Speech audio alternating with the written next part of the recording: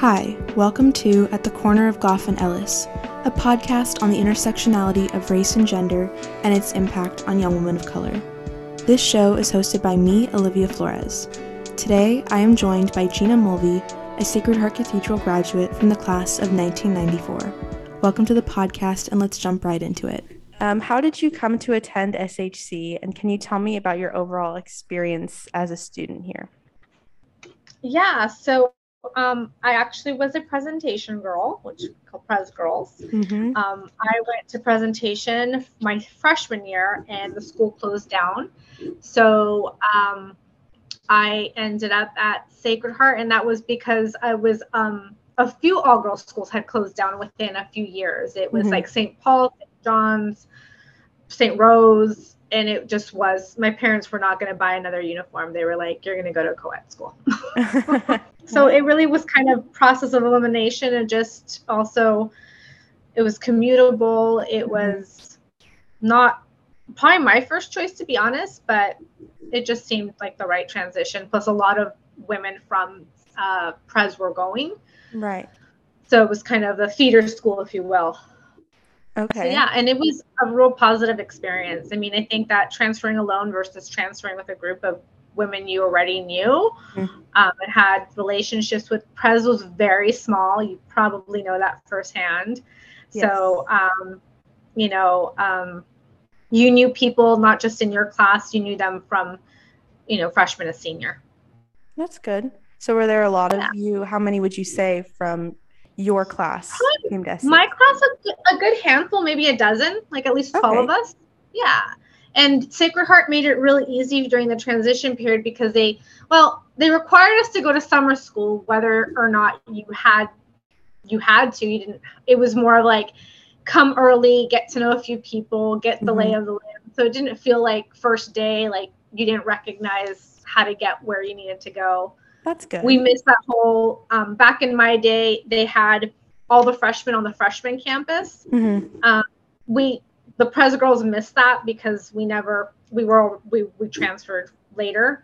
I don't think there was a freshman class from Pres, right? We were all sophomores and up. So yeah, it was positive because I already knew some familiar faces. I also had friends that I was close to and knew in all the grades. So it made the transition easy. Awesome. What clubs or extracurriculars did you get involved in when you transitioned to SHC? Oh my God. I'm kind of a go-getter, do-it-all. I was a cheerleader. I was the last year I had cheerleaders. I played soccer my entire tenure there. I was in the ski club. I was in the block club. I was in the club. I did tennis for a semester. Wow. I was quite a joiner. Yeah, I think I'm definitely the same way. I'm involved in a lot of different clubs, not so much athletics, but I'm in the choir department. I'm president of our book club, Shakespeare club. I'm in that. I joined our newly formed Latinx and women empowerment clubs at school. So yeah, it's been fun. After you graduated, how did you stay connected to SHC? To be honest, I didn't. I 4 years of high school was enough, and it was exciting to move on and move away to college and, just kind of move on with another phase of your life. And I think like a lot of people, you don't really look back.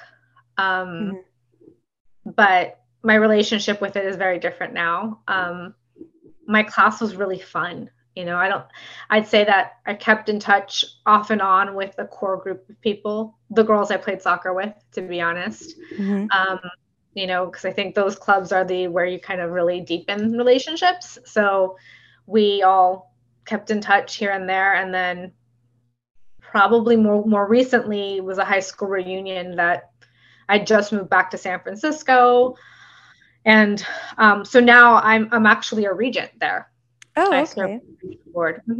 Wow, that's really cool. But yeah, I think the losing touch part at the beginning seems understandable. Like, I hope to stay connected to SHC after I graduate, but I think also like with the excitement of college and everything, and even what happens immediately after college, it'll be a little bit harder to stay in touch, but definitely hope to come back. Yeah, I think that that's the beauty of that school, is that it always feels like no time has passed, really. Because even, moving back, most of my friends were married, children, I hadn't kept relationships. I'd lived in Paris, I'd lived in Bergen-op-Zoom, New York, and it just got harder to keep in touch with more of the people, but it just felt very seamless to come home. That's so awesome. Yeah. So then focusing like on your years here at SHC, how did you feel that your gender impacted the experience? So, gender is such a big topic. I mean, I love that you're tackling this in a podcast. But I mean, being someone who, for me, particularly being a woman, a Latin woman, I think that we often culturally come from matriarchies and strong women and women who oversee adversity. And, so I think that this is kind of just part of my DNA. I came from also my grade school was majority women. I went to an all-girls school my freshman year. Right. So I kind of always knew my place in the world. And by I say that, it was never boxed. It never felt like, whether I was going to an all-girls school or a co-ed school, it was a seamless transition. I didn't feel that, I mean, listen, the years we went, SHC was transforming still from being Sacred Heart, an all boys school. Okay. It certainly was. Like, I see the facilities now and I'm like, wow, you guys are so lucky. Our gym did not look like your gym. We played soccer with the boys. Our uniforms were hand-me-downs. I think we might have been the second year of all-girls soccer. Okay. So, that was just new, but I never found, if enough girls wanted to do it, the school backed it up and found a way. Right. That's and awesome. Like I said, it may have been Miss Momono scrapping together a few uniforms from the old guys' locker room. But, the following year we had shiny new uniforms because we also proved our worth. Right. And that we wanted to commit to it. And I think that that's a real reflection of the school and the environment and the type of opportunities that exist. So from being a female, I didn't really ever think about it. I just think that, listen, boys were new. I wasn't around like at presentation. You could look like a hot mess all day and it did not matter. And when you go to school and there's a boy maybe poking at you or asking you something, and just things that girls don't do, it's different. Little distracting here and there, because clearly the maturity level is far beneath ours. But I think that it was just a good balance. I had equal friends that were guys and girls, and so I don't think it was much of an issue, or I wasn't really conscious of it. I mean, that time is such a formative time that that's not what I'm focused on, right? But I was certainly aware of when things might not have been fair, right?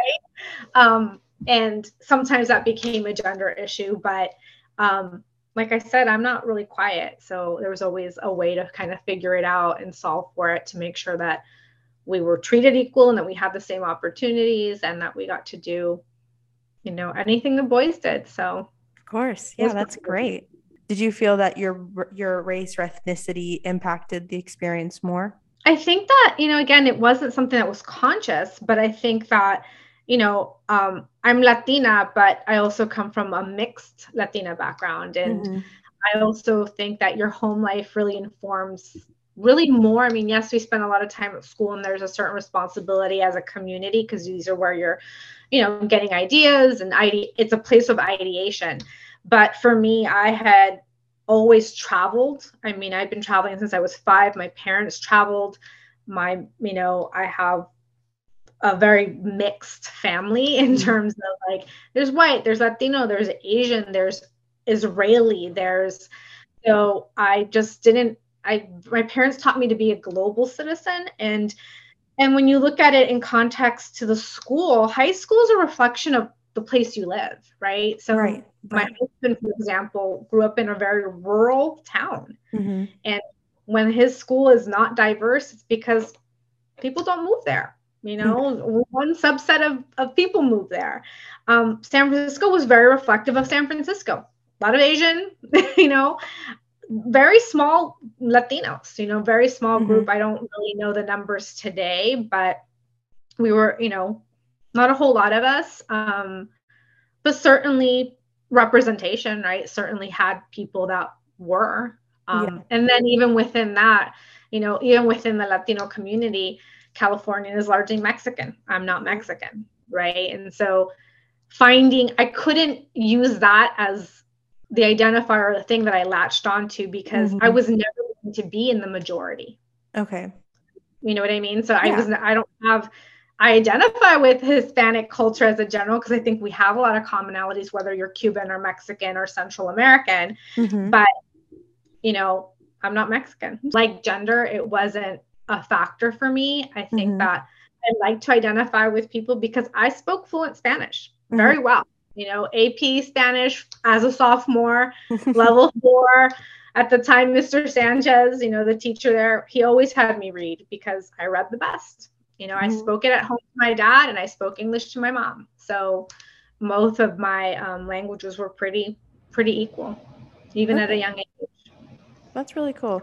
Yeah, I wish I was bilingual in Spanish because I'm Mexican. I'm half Mexican, quarter Nicaraguan. So all of the elders in my family speak it, but not me. I work in Latin media, and it's so interesting to see the research we get and how culture is such an important part of being Latino. You don't have to speak Spanish to feel Latino. That's you know true, what I mean?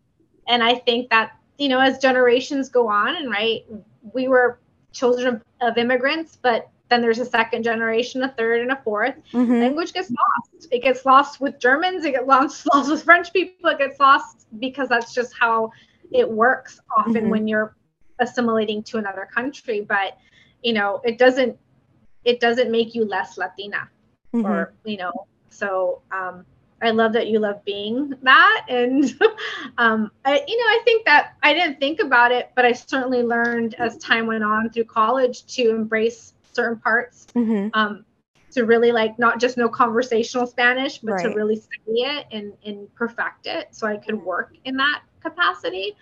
So yeah, that's definitely how I feel. I think I want to take classes in college because I do want to work in diversifying media. I think your job sounds really, really cool. So that's definitely something that I want to do. And I feel like knowing Spanish should be a pretty big skill. Absolutely. It surprisingly helped me. Again, I didn't always like to speak Spanish, particularly because my friends didn't, right? And when I went home, there were certainly those moments where I was like, can we just all speak English? But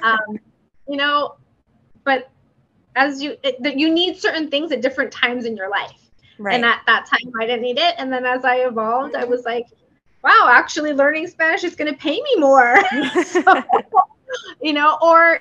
find passion projects and doing stuff. So it was really kind of an organic evolution for myself. Cool.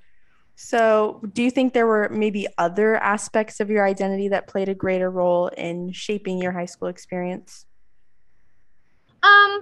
Yeah, I mean, I think just my attitude and just kind of easygoing nature, warmth was something. I found a lot of attributes that I had in the school itself, in people. I mean, were there rough moments? Of course. There's always little bumps here and there. But, the transition was fine, but certainly there were moments where, I maybe felt a little bit an outsider, even though there was a group of us. But yeah, I think I don't know if I have a whole lot there. That's okay. Can you recall any teachers who addressed race, ethnicity, or gender, either in class or maybe extracurricular activities, athletics even? Yeah, I don't think addressing it is something that, again, it was a long time ago. It's been I don't even want to say it out loud because it hurts. But, I think that I had more people in my environment, whether it was school or home, that led by action rather than discussion. Listen, dialogue is so important. Communication is actually what I majored in, mass comm and media. Mm-hmm. And it's for that reason, right? Is that, there's expectation. My dad was like, you're either a lawyer or a doctor. I don't understand anything else. What is this communication stuff?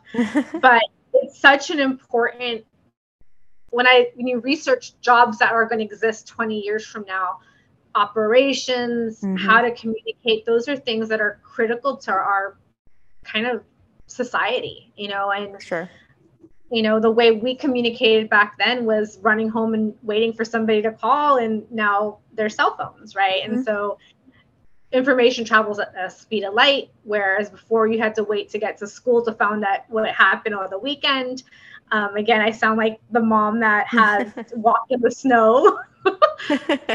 But as for teachers, I think that there was a lot of good representation at Sacred Heart. And I think that's why my parents, I remember asked my mom once, why did you send me to Sacred Heart? And she said, because they care about you. And as parents, you want to have an environment as close as the one that you give at home or better.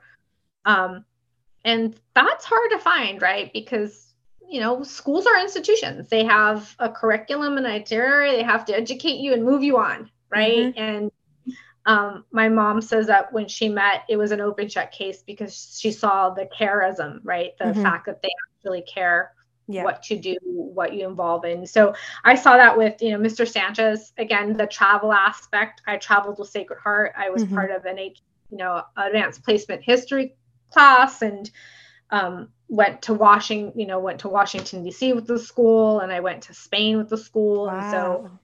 And so I'm not kidding. I was the joiner. So that's so cool that you got those opportunities. So, Mr. Sanchez is one of the ones that I really remember the most because he was Spanish. He spoke Spanish. He really liked talking to the kids. He really liked connecting with us. Mr. Sanso from history, just a passion beyond the books. He always made class fun. There's a whole list of people. I know my high school experience definitely has been abnormal in comparison to almost any other person who's gone through high school on the planet. Right. So with BLM, the pandemic, the Asian hate that kind of stemmed from that. So I was wondering, were there any significant social upheavals or movements or even just news stories happening at the time that you were in high school? Yeah. You always see this, I'm quoting people that I think have made a big impact. I have an uncle who is really, really smart. He always reads trade of all kinds, and he's kind of a walking encyclopedia. And I remember when Trump got elected, it was the fallout, and more because, again, I wanted to see a woman in power. Of course. Right. Yeah. And he's like, this has happened before in history. We all feel so terminal, and we all feel like this is such a end of a world moment, but there've been crappy presidents before our time, and I'm not saying that to diminish it, but in my time, absolutely. We lived through the LA riots and Rodney King. We lived through major musical icons like Kurt Cobain's suicide, the election of Clinton and his tenure, and right. So many other, the World Trade bombing, which was, almost 8 years preceding, probably not accurate on that date, but definitely less than a decade preceding the actual terrorist attacks that I was in college for there. So, I think that OJ was also one of the big things. So we lived through a lot of big racial and gender and inequality topics, and to be young and to try to figure that out and what does it mean to you is challenging. I think it's challenging for you guys now. While you have fast communication, you're all stuck at home. We didn't have fast communication, but we got to be together, do that. I remember when the riots happened, we sat in class to discuss it. Bigger topics definitely went mentioned, but I think it was more of the like I said, action around the people took, try to just, make sense of it, educate each other on why that is right and what we can do different. So it was always a good opportunity to kind of learn from peers and elderly as well, and their perspective, because the same question you asked me about my time, I was probably asking some of my teachers, right? I asked them all the time. She grew up in San Francisco during the hippie. I was like, what was that like? Did you burn your bra? I don't ever get a straight answer, but I'm curious, because we all go through strife at every stage. And so it's how we come out of it, right? That I think is the lesson. Yeah. So I'd be curious if you guys, like, interview you in like 10 years and be like, so what was it like living through COVID at school? Any future people out there, invite me on your future podcasts. Right. Looking back, do you think your high school experience played a role in what you're doing for a living now? Yes, I think that I've always been a people person. I think that, again, not one to kind of run first. And, I didn't do drama. I didn't like spotlights, but I'm definitely a joiner and a collaborator. And I think that, being that I really enjoyed high school, I really liked all my friends. I don't think, I said my soccer team is a perfect reflection. I mean, it's all women, and these are girls that, continue to have friendships with. So I am in media. I actually knew pretty early. I graduated and knew that San Francisco, I thought I wanted to be a writer. I love books as well. Avid reader, and journaled a lot, wrote a lot, and I loved my English courses. I actually minored in English in college, and I thought I was going to be a journalist. I really did. I just thought I was going to write for maybe Latina magazine. Honestly, that was probably, I found a journal in the pandemic of my journals from high school, and I don't even recognize this girl, but I was convinced I was going to be a journalist. And so when I decided I have to be in LA or New York to do that, it was a really big transition. And so, but that's also media. So it can get very, very competitive and aggressive. So, but yeah, I think that, again, I liked communication, and whatever forum took place. We didn't have podcasts back when I was growing up.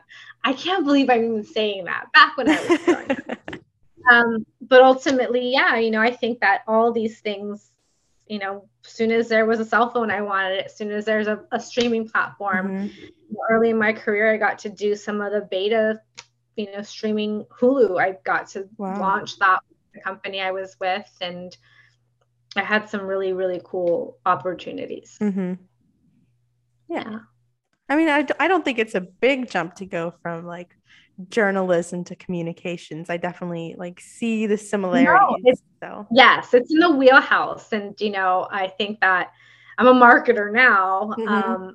Still, to me, storytelling, and it's trying to take something, a product, and tell its story and find its value and find the connection with people. It's and that's the aspect I do love about my job.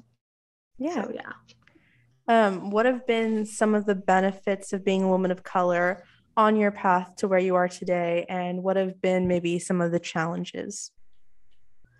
On the path, I don't think I've had, the challenges are always opportunity, right? And I don't necessarily think that it necessarily has, in my case, had to do with color.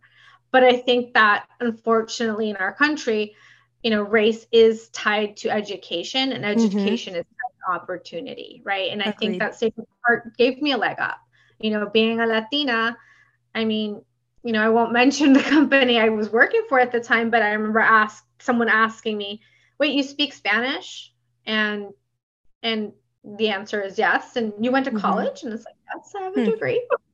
And it was a surprise moment on their face of what, stereotypes are true, but we're also true, meaning that there are educated women that are Latina and Mm-hmm. speak both languages and don't have accents. And I think that was more of an educational moment for Mm-hmm. them and me, and having a really non-reactive and rather help them educate and say, this is a different version of us because there are different versions of us, created a new path and a new opportunity for me.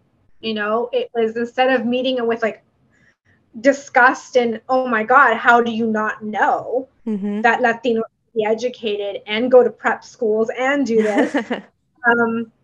It was met with, well, let me actually tell you a little bit about me. And there's a lot of us. We don't all like chili peppers on everything. And so I think that was an aha moment for everyone, you know, and help the company I was working for diversify and learn how to speak to us. And that has evolved very much since I started school. And that was like in college. So yeah. Okay. I think that it's been a blessing. It's been a blessing to be that, but also be able to articulate what that is, because my truth isn't everyone's truth. My, you know, experience or path isn't everyone's, but there's similarities. There's a Latina group. Yep. And, you know, I have friends who are Latinas doctors and, you know, engineers and, you know, so breaking the stereotype that, we're not all in kitchens and we're not all, you know, and even those that are, in immense strength, we know that, right? Yep. So what advice would you give to young women of color at SHC today? I think that, you know, forge forward, know your strength and your power, right? And again, seek those opportunities, because, you know, this waiting for permission, asking for a seat at the table, you know, I'm really stuck in meme land right now, because who isn't? Of course.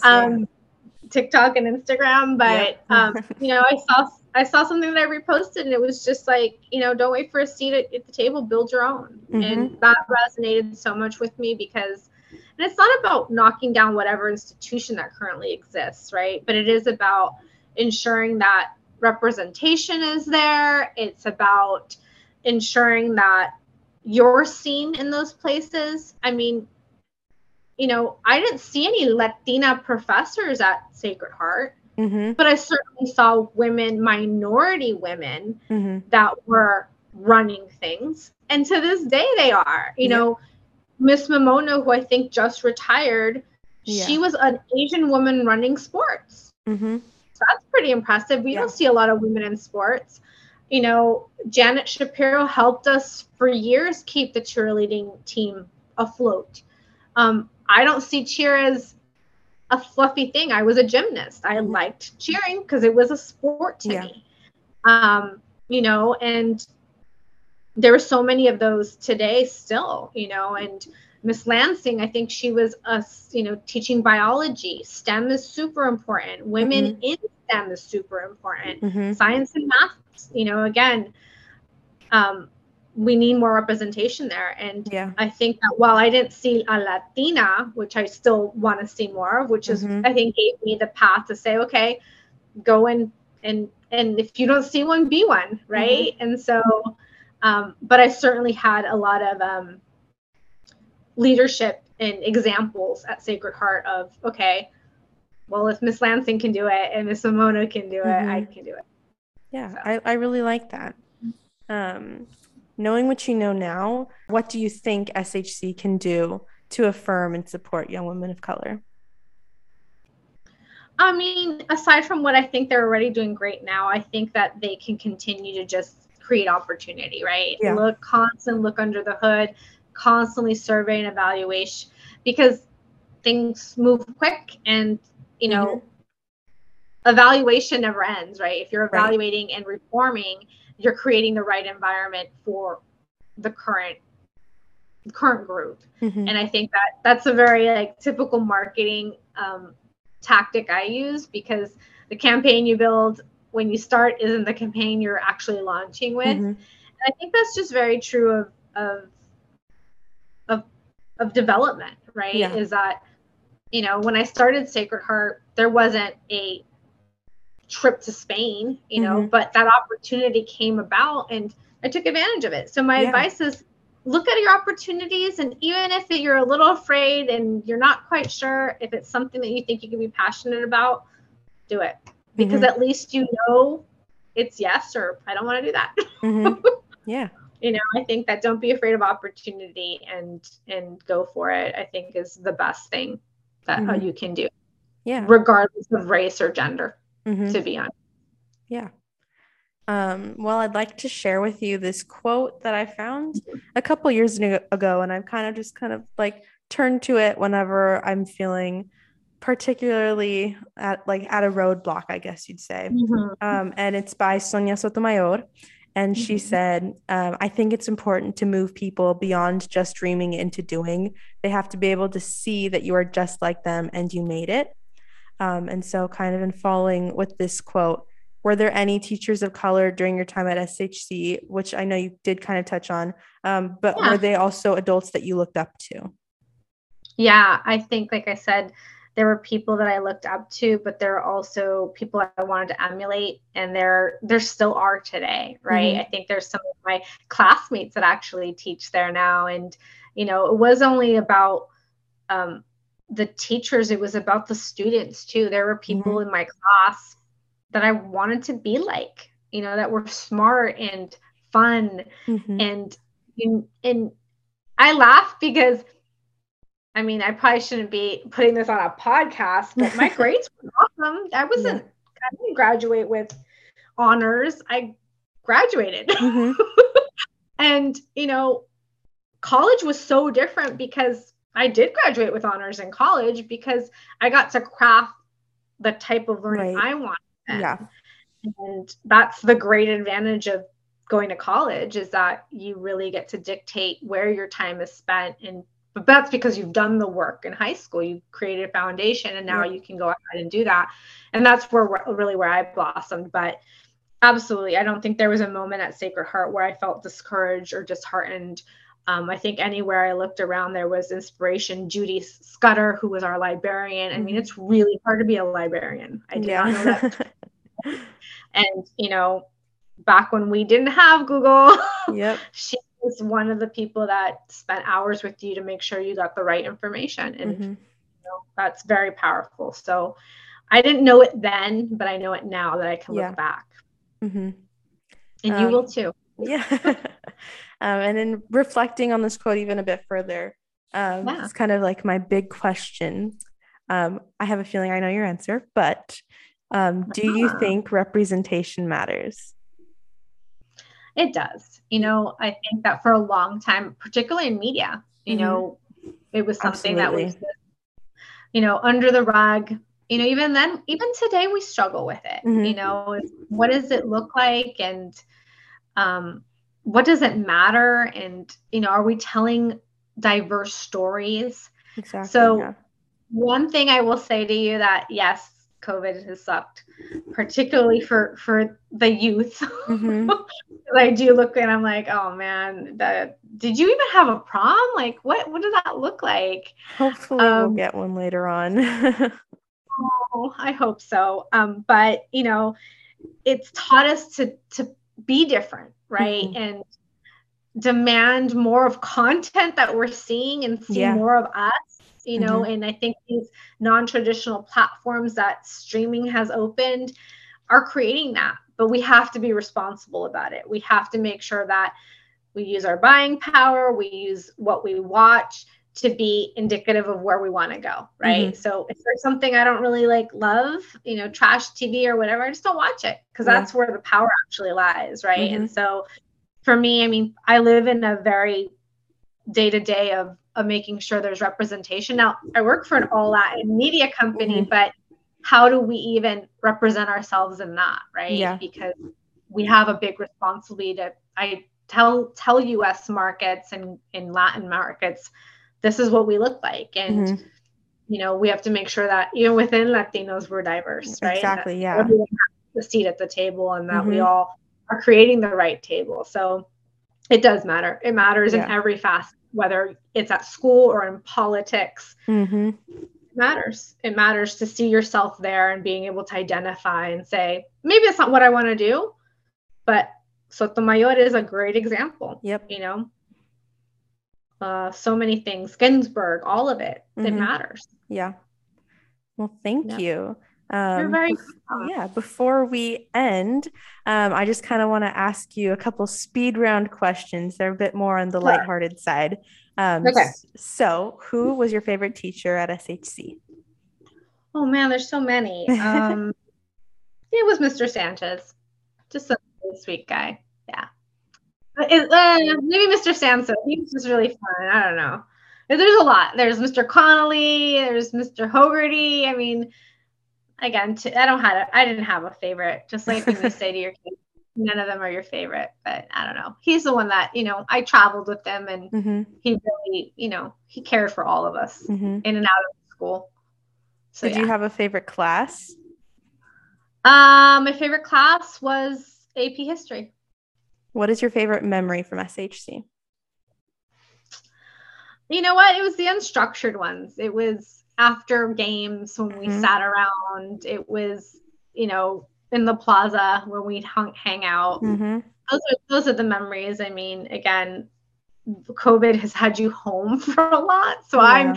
I'm finding things that I haven't looked at in a long time, and memories I didn't even remember having. And so, when I see that, the biggest smiles are from us just having that time to not be in class and just be together. So, those are the ones that resonate, probably soccer and cheer, the extracurricular moments. Yeah, for sure.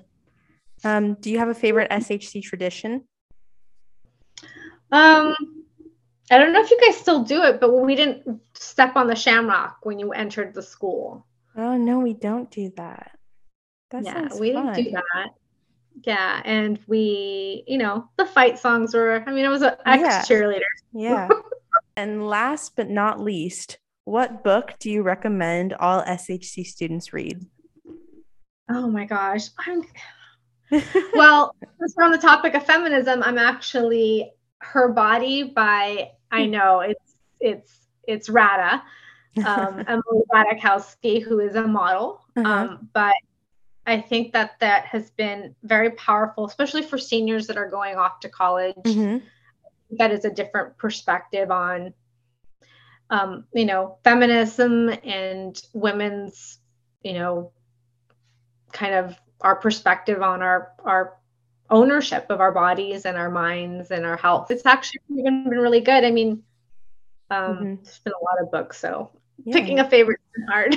I'll definitely have to add that I'm to the also list. reading like the Southern Vampire Something's Club. Wide range. Yeah, big range. But that one I think is a good recommendation for someone who is, heading off to college and really going to be, in that realm of ownership, mind, body, spirit, all of it.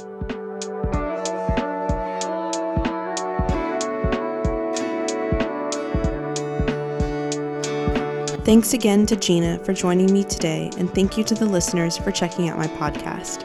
I will see you in the next one.